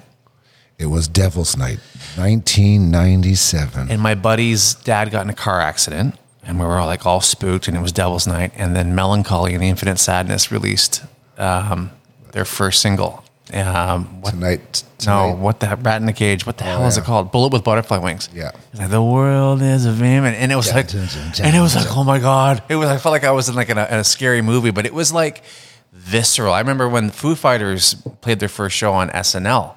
The party I was at in high school stopped, and we watched the performance. Wow! Like those things are very special, and I don't want to feel bad about reminiscing like this because like when someone talks about when they saw the Beatles for the first time, that's not something to laugh at. Like that's a cultural thing. Like we experienced a very cool cultural thing. Yeah. I don't know. Yeah. I don't know how we can ever explain this to people without sounding old. And how do we do that now? How can we recreate that? Because like I like your Dunder and Castle idea. How do we recreate like some of these feelings that we're talking about? Like, because Mark at Dr. Disc is doing a great job, and Into the Abyss and Revolution Records. There's a lot of great record stores around that are still maintaining that visceral feel and the smell. I know they've closed too, some of them, and like. But they're like keepers of a lost art. You know what I mean? Yeah. It's interesting. I have a pretty. It's funny. It's a convergent story of where we were and where we were heading. It was 1997, and Metallica's Load had just come out. 96, I think it came out. And we called Loaded, Load, and then Loaded. Yeah. I'm laughing because I'm also making fun of them. It's okay. We were out front at Cops Coliseum, smoking, waiting to go in, and this random stranger comes up to us and goes, "Hey, you guys big fans?" We're like, "Yeah." He's like, "Okay, well, I'm Metallica's webmaster." This was when internet was like 3 minutes old. He goes, "We're trying to get their fan club have an online presence, and we'll make you a deal. If you hand out pamphlets during the opening band who was Corrosion of Conformity, we'll get you backstage." You're like, "Yeah." So that's exactly what we did. And we met Metallica, yada yada. I still have the backstage passes, but it was that crossroads of going to see a band and waiting out line, but also contributing to this new machine of online thing. And it was like, that was the crossover. Yeah. It took a long time to get to where we are, obviously, but it was like, that was the beginning. It was crazy. And going right back to the start of our conversation, you said yes to something. Like you just, like someone came up to you, proposed this idea. You're like, looked around like, yeah, let's do this. And then, you put yourself out there to be at that show. Yeah. And then for the chaos theory of like what's going to happen. Like if you walked the other way, you wouldn't have met that guy. Right. Like life will always blow me away for stuff like that. Like if you decided to call somebody else, we wouldn't be chatting with this right now. Like, if I didn't turn that corner and go into the Rivoli, I wouldn't have met my wife. Like it's just like there's all these story after story after just like happenstance. I'm a curator of those moments. I'm kind of a fatalist that way. I'm like, no, I know I'm supposed to be here because I know every step that got me to here. And like I kind of have this tension between happenstance and fate, but yeah, some people don't believe in fate or like you make your own destiny, but like I also just like, I think it's both end. Yeah. I don't know. I also like the Carpe Diem, like YOLO. Like I know it's both of those are so played out, but then it's like, Carpe Diem, seize the day. Yeah, okay. YOLO, like you only live once. Okay, it's like, yeah, I agree with both of those. Why are people making fun of those catchphrases? Is it because it's too cliche, or it's just easy for them to do that? Because to me, it's like those are two of the things I live my life by. And I'd like to say yes more. It's like more yes. I'm with you. Unless it's like, hey, let's go kill that guy. Here's another thing that I've gotten in my older age was in terms of like my character and character flaws that I've tried to run from it was just the simple truth of just show up. If you own something, or if you're needed, or if you know someone needs you, show up. Because now we're completely digressing, but that's okay. That's the whole point of this podcast, because I want to talk about life as well. But that kind of fits in with that whole thing with me as a new marching order for myself is like, have the courage to ask people like you to come on, show up for the responsibilities that you have, and keep fighting for what you've been gifted with. Oh, yeah, because we all have been gifted this life. And give a shit too. I think it's like, not to swear or anything like that, but just give a care. Like that's what like Jason Thorne is doing. Yeah. Just like I'm a city planner for Hamilton. Like, what if we do this? And what if we do this? What if we do this? Like actually making stuff happen. Like, and not just being the status quo, because that's really easy. It's really easy. I was watching this Charlize Theron, Seth Rogen movie. She's going to be the president of the United States, and he's just an old friend from high school. Anyways, they meet later. Oh, I know what you're talking about. Yeah. She has a breakdown. She's like, I just want to not give a shit anymore. I just want to like lay on my couch and not give a shit about anything like everybody else. And then it was just neat to like to hear that as like, oh yeah, like some people that are just are working so hard, that the politicians and like those municipal councillors, like it's a hard job, man. And they don't have to go as hard as they are going, because they're just getting lambasted online and in person, and it's dangerous for their families and stuff. But they're just caring, and they're showing up, and they're doing. So I have a lot of respect for people that are in the arena. Are in the arena, and then and hitting the green light and just saying, getting up and dusting themselves off and trying again. So I it's not to be self-promoting, but I am proud of myself, as you should be proud of yourself, that we didn't give in to the great fade. Like, we weren't content. I couldn't even be content with a paycheck if I wanted to, because I'm a small business owner. Like, I still don't make adult money, but I'm free to do what I want to do. But I'm still choosing to build, and I think that is that's a success into its own self. But I want to hop on you, because I can tell you got a good heart and you have a conscience, and you wield the power of community. You know a lot of people, that have a platform. Have you given any thought to parlaying that into, not advocacy, because that's such a kind of an just ad nauseum word, but what else have you played with in your mind of rallying behind and pushing something up a hill that maybe we don't know about outside of music? I can't tell you right now, because it's something so exciting that I can't tell you. So there's something brewing. Yeah, that's great. And it's outside of me personally, but it's really exciting, and I think that this is the right time to do that, because Hamilton's rebuilding, and every city is rebuilding. But it's I think it's we all need to rally behind the next generation and the generation after that. Yes. I think that's what's interesting. But yeah, you and I'm proud that you're doing this. You're on episode 26. Like Thanks, I'm man. proud that you're still writing and recording music and wanting to record, and me too. It's like, it's also that like another way of just believing in yourself, and that whole, like, you've heard it by a million people saying, like, if you like it, then someone else is going to like it. If you care, you have to stop listening to the voices inside your head that are like, because it's so easy to be self-critical and and a lot of times all that takes is having a buddy to listen to, that's good. Having someone else to say, this is pretty good. Like, so, record 20 songs and release 10, or record 10 and release 1, because it's now you don't have to release albums. You can just release a single. At a time. That's my plan. So many people do that. 1 or 2 songs every quarter and have an album over a year. Yeah. And you have so many people that are now like great, like at Threshold Recording Studio, Mike here, like he does, like Crowley's, like they record there too. And Cohen works there.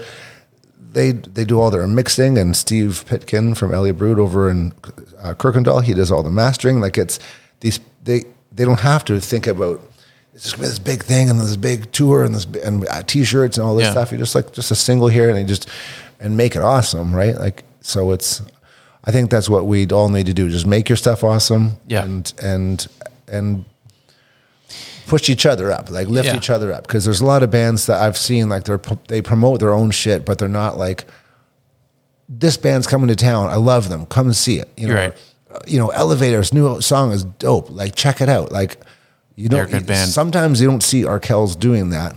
Arkells sometimes do, but it'd be nice if every band was made. It's like every year promote at least 3 bands. And that's how you rally, right? Like, I get you. Every band promoted 3 bands, then Nabby from Elevator was a barista here for a couple of years. Awesome band. I saw her the other day. She was at Capitol. She's still working there? Yeah, she owns it. That's her. Oh, So good. so it's called Daddy Plastic Vintage, I think. She Daddy's took over Plastic. O's space. I'm going to base my questions on how much more of your drink you got left so I don't keep you hostage. Okay. To the audience, I just signaled I have half my samosa. Darling samosa. No, it's not samosa. Mimosa. I've always said that. I said samosas, and someone's man. like, "That's what you eat." I was like, "Oh yeah, mimosas." So I'm a little bit of a weirdo that I'm kind of self-tormented in the sense that I love music. I love being a chef. I'm like, oh, maybe I'll open a mom and pop shop and make hot sandwiches and my kids will work with me. Or maybe I'm tormented because I'm like, what the hell do I really want to do more than the other? And I don't know if there is, so I'm going to do it all, right? But there's another component of me that's really far outside of the spectrum that people are like, what? But like, since I was a boy, I have always been fascinated with military. Soldiering. Not blowing shit up, not killing people, but like the ethos and the brotherhood and the tradition of military. To this day, I still think about like, well, maybe, I got till 56 to enroll as a reservist. Like, I love the soldiering thing. Mm-hmm. It's in me. It's never left. Okay. I'm curious, is there anything creeping around in Dill and Hudecki that would shock people that is still kind of has an ember going like, hey, maybe one day, and it be like shocking to someone? Oh, like a full career? But maybe not. I mean, I don't know if we could ever, we could do a full career at this point and pivot, but I mean, enough of a substantial hobby at a minimum that would be like, oh. I own about 50 vintage 1982 to 1986 He-Man characters. You amazing man. Is that a curveball enough for you? I want to make a stop motion video with them, and you might like this too. I don't care about the weapons or like the packaging or anything, so it's just the guys wearing their like outfits. I can still smell battle damage He-Man's chest from the cap guns, and I can smell Moss Man right now. Yeah. I'm in 1984 at a birthday party. For the audience, I'm going to pull up my He-Man pictures. I love that you said that. Do you want to come over sometime and absolutely and play He-Man? Okay, can we just regale the golden era of look at you with these toys, the wonder of 80s era toys and cartoons, dude. You're not fooling around. So tell the audience what you're looking at. Well, I'm looking at about at least 10 rows, 5 to 6 across of He-Man characters on my table, on Dylan Hudecki's table, and he has all of the heavy hitters from the He-Man universe, and I recognize at least 2/3 of these had Stinkor. And Stinkor. So many great characters. And I would love to have been at these business meetings when they were naming some of their guys because it's just ore. Like Skeletor, Stinkor. Exactly. Beastman. Beastman was a Merman. Pretty iconic for me. He was like the mermaid man. Mossman was always interesting to me. Okay. We're going off the rails now, which is a wonderful thing. So it's 1986. You run home from school. Here's what I want to know: what's the snack you go for, and what's the show you turn on? Graham crackers with peanut butter on top, like protein and a snack. Possibly cheese or crackers, maybe fruit. But that was like my mom would have had it out, right? Okay. So she's the mom. You had that kind of mom. And Chips Ahoy possibly too. And I would have put on. Would you say 86? Yeah. I probably would have put on some after-school show. I'm just picking an arbitrary. Yeah, because I think about after-school stuff. But it was with my younger brothers. Like, so we had like a second family. My parents took like a 7-year break, and then my brother Jackson and my brother Elliot were born. So we would watch like Full House and Beverly Hills. Not Beverly Hills. What was it with Zach and Slater and Screech? Oh, Saved by the Bell. Yeah. But I don't know. Before that, it was just, again, like, see, we're talking about our same era, right? So it was, but there was Thundercats and He-Man and G.I. Joe. That's what I want to get to. Micro Machines and Smurfs and like all that stuff. We're only kind of subject to what we were shown. And here's the music you like. Here's and then like the movies too. So like Teen Wolf, Back to the Future, Wayne's World. Like it was just, I don't know. It's just neat to know that there was actually more that we didn't know about. But I was okay with what I was force fed then, because I'm not saying I wasn't. I'm not trying to. But it's just I feel like there was a bit of like this was what we were told. And Yeah. it was like, but there's also this and this. I'll put on, just because I'll be completely sick of the kids programming that my kids watch. I'm like, okay, YouTube, G.I. Joe or Thundercats or Polka Dot Door. Yeah. And I watch my kids watch it, and they're responding in a completely different way. Yeah. And they're engaged and bought in a very different way. There is a decidedly different approach to programming, and you can see the difference between it. But it's magical for me to watch them be taken by what I was taken in on. Have you shown them Pee-wee's Playhouse? Sam loves Pee Wee Herman. Oh wow! So we watch the same clip over and over again when he gets in the pool with the rich kid and tries drowning him because he thinks and Sam's like, "This is amazing." Francis, bike's not for sale, Francis. What do you do right now as a responsible adult in terms of like? May I ask, in terms of your daytime? Yeah, adult money. I'm a Montessori teacher. Are you really? At a school called Dundas Valley Montessori in Dundas. I know that place. Good for you. And we have concerts there sometimes, big rock and roll concerts, just to tie into what we're talking about. But so you have a real job. I have a real job. Yeah, one day after I left Bida Van Wright, I stumbled upon this school, and I applied as a EA, just as an assistant. Didn't know much about Montessori, and the woman, I just so happened, it was Spadina and Bloor, the woman that hired me, got to work that day, found my resume in the morning. Someone quit that morning, saw my resume. It was a guy. She called me. I came in for the interview. We talked, chat, and then I had the job later in the day. But what I didn't know was we talked about music a little bit, and she said, "Oh, you're in this band?" I said, "Yeah, but I'm out of the band now, but I'm still in the music industry." I said, "Who's your favorite Canadian musician?" I wanted to bring it to her. She goes, "Ron Sexsmith. He's my ultimate favorite." So you regaled her with stories? No, she kept on going on and on and on. I'm just backing up and listening. I was like, "Yeah, he sang at my wedding."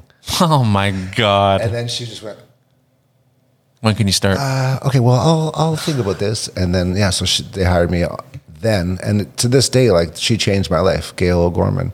She lives over on Stanley, and her husband is Hamilton's renowned architect, Dave Premy, who did the Farmers Market and the library and a bunch of Jackson Square stuff. And so you got hired based off your life experience and hand experience. You didn't need a degree because you wouldn't have had time to go. I was supposed to have a degree. Right. It's called charm. It's still a thing, man. Like there are people that are still getting hired by educational, especially Montessori's, and there's another school. It's my timer. Waldorf. Yeah. They have an incredibly unique perspective on teaching, and they're less interested in your pedigree and more about your life. And it's like, I would love to teach. Yeah, it's neat. It's a bit more.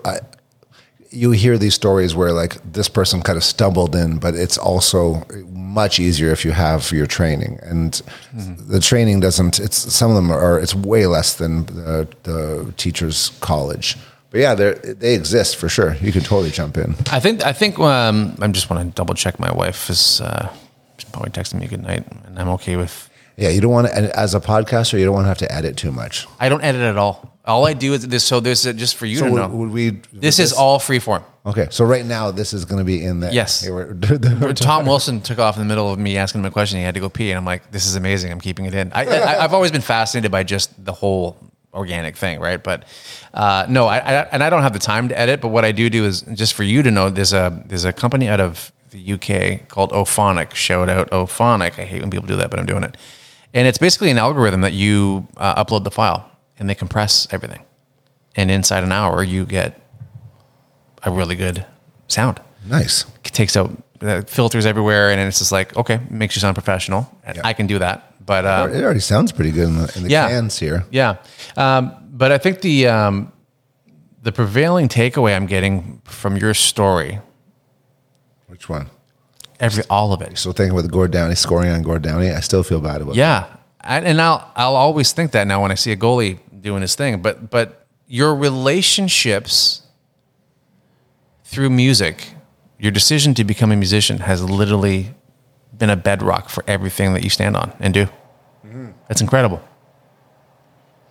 Yeah. It's I mean, You've left me speechless. It's an oversimplification, but if you were to look back at your 80th year and go, oh my God, everything has flowed through that initial decision. Maybe it's your brother we need to thank for telling you you're too skinny for football or whatever. I was. But it was music, man, that has given you a platform. Yeah, because it was learning how to play music, which led me into By Divine Right, which led me to meeting my wife, which led me to quitting the band to getting the Montessori gig because I was in By Divine Right. So Ron came to the wedding. Right. So I got the job to then... And then starting a podcast with Rocky and then ending up on CBC and having an award. That's amazing. What award? Gemini award. Oh, the Gemini. Right. Yeah. The podcast. I was like... All right. Well, as we... We'll say until next time. Yeah, because I'm going to come back here with Brandon. I want to do a two-parter because Brandon, the guy, Brandon Reed, because he's a hard guy to get, but I'll get him to come down because he likes to go to the Brain and Merit. So awesome. I think that's what I'll just do. Like, we're going to go see Rocky. We're going to go for a couple beers. I'm going to catch a movie at Jackson Square, Paramount Theaters. Shout out. I said shout out so many times. Maybe I'll invite myself and tag along for the wholesale night and experience, and we'll just do a thing. Hang out with the Dill for the evening. Well, you're welcome this Friday and Saturday. I go out a lot. My wife drives. I drive my wife crazy, but I work with kids all day long. Yeah, you need an outlet. A lot of times I just go home. I'll stay home for weeks, but other times I'll go out like four nights a week because if something fun's happening, and I think everyone else should do the same because YOLO. I agree with you. I really hope that I do say this a fair bit because I do really enjoy the people that come on the show. But I definitely feel a kindredness with you, and there is a very small amount of history just based off proximity and going back to high school days. But I would love for you to have a semi-regular appearance on here and cover a whole swath of random things. It doesn't have to be music, but I feel like there's enough of a shared life experience that we could probably go off on a lot of tangents. Okay. I totally agree with that, 100%. Rocky is my new friend in town again.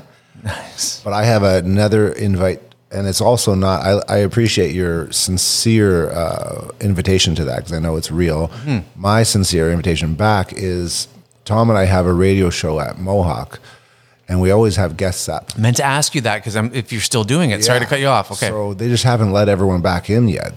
The college is just waiting for. They're just so slow up there. Yeah, you've been doing that for years now, haven't you? Well, no, we only did it for a year, and then COVID happened. Oh, okay. So then I was doing it online a little bit, but it was so hard to do. Like just as a dad and teaching and trying to make music and blah blah blah. I was like, I don't want to because there's so much editing. And I just don't want to be behind the computer. When you're behind the board at a radio station, you're like, "How you doing, Hamilton? Here's this song." Right. And then you're like, "Hey, welcome back. We played this. Tom, what do you think?" And then we just 2 hours later we're done. Yeah. So I just love having music fans up there and music nerds chatting about just blasting tunes. Love that. Yeah, it's so fun. I think ultimately this podcast is my attempt at probably never being a DJ, but feeling a little bit like a DJ, the ability to just kind of shoot the shit, say something, play a great song, and then talk about it again is like it's so killer, amazing. And it's a really nice booth up there. It's not too hard, and you can just plug in your laptop, so you can stream or you can just have a thing curated. I'll be there with bells on, man. And you know what? As let's just keep going here with the invites. So. People that I care about, that I know are worth caring about, it won't be long till I feed you and your wife. So I'd love to get together and break some bread with you and make you some kick-ass food. Yeah, she's a huge foodie. Is she? She's the foodie in the house, and I'm the sous chef and awesome line cook and dishwasher. Well, Dylan Hudecki, the guy who scored on Gord Downey. That's it. That's it. Yeah, Dylan Hudecki, the Dill. On your gravestone. Yeah. I scored on Gord Downey. And didn't like it. Yeah, I love that. It has been my very high valued guest tonight. It's been a while since we've gone this far timeline wise, and I love going long talking. And Dylan, you've been a joy to have. Thank you. You're the real deal. Thanks for having me. I'm the real deal. Yeah, man. And go check out Dylan's project, The Dill, and the most current release. Was it called B-Side? Yeah. B-Side is the album. And you were playing Mills Hardware. May 13th with Tons. We're playing Mills Hardware and writing a new album. And it's going to be out 2023, 2024, or 2025. Okay. I'm giving you a nice wide berth. And that works for me. Dylan, thank you so much for your generosity in spirit, and your stories are insane. And I know that we got maybe a sizzle reel of what you really know and have experienced. And there will be more podcasts. This is volume 1. Let's do it. This is what we're gonna do. When I put the slug line on your episode, it's gonna say Dylan Hudecki, The Dill, Volume 1, because this will be a semi-regular thing. Okay. But we can't do like more than like 2 a year. I think it has to be or maybe 3 a year. We have to cap it. I think I'm good with 3. Okay. Tops. Yeah. I'm also okay with opening another project, but that's we'll keep recording each other. We'll see how that goes. You're a busy guy. Thank you guys for being with us for episode 26. You guys are amazing, and people from Lithuania are listening, and Dubai, and fantastic. Switzerland, and Palestine. Oh, we're all connected. We're super connected. The human thing is just blowing my mind. So you that person listening in Lithuania. You make my heart happy when I saw that you were listening there. I see the analytics. Anyway, guys, I'm rambling. Episode 26 is now in the can. Dylan Hudecki, you're a rock star, literally, figuratively. And go listen to The Tragically Hip just because. All right. Thanks, guys. See ya. Bye.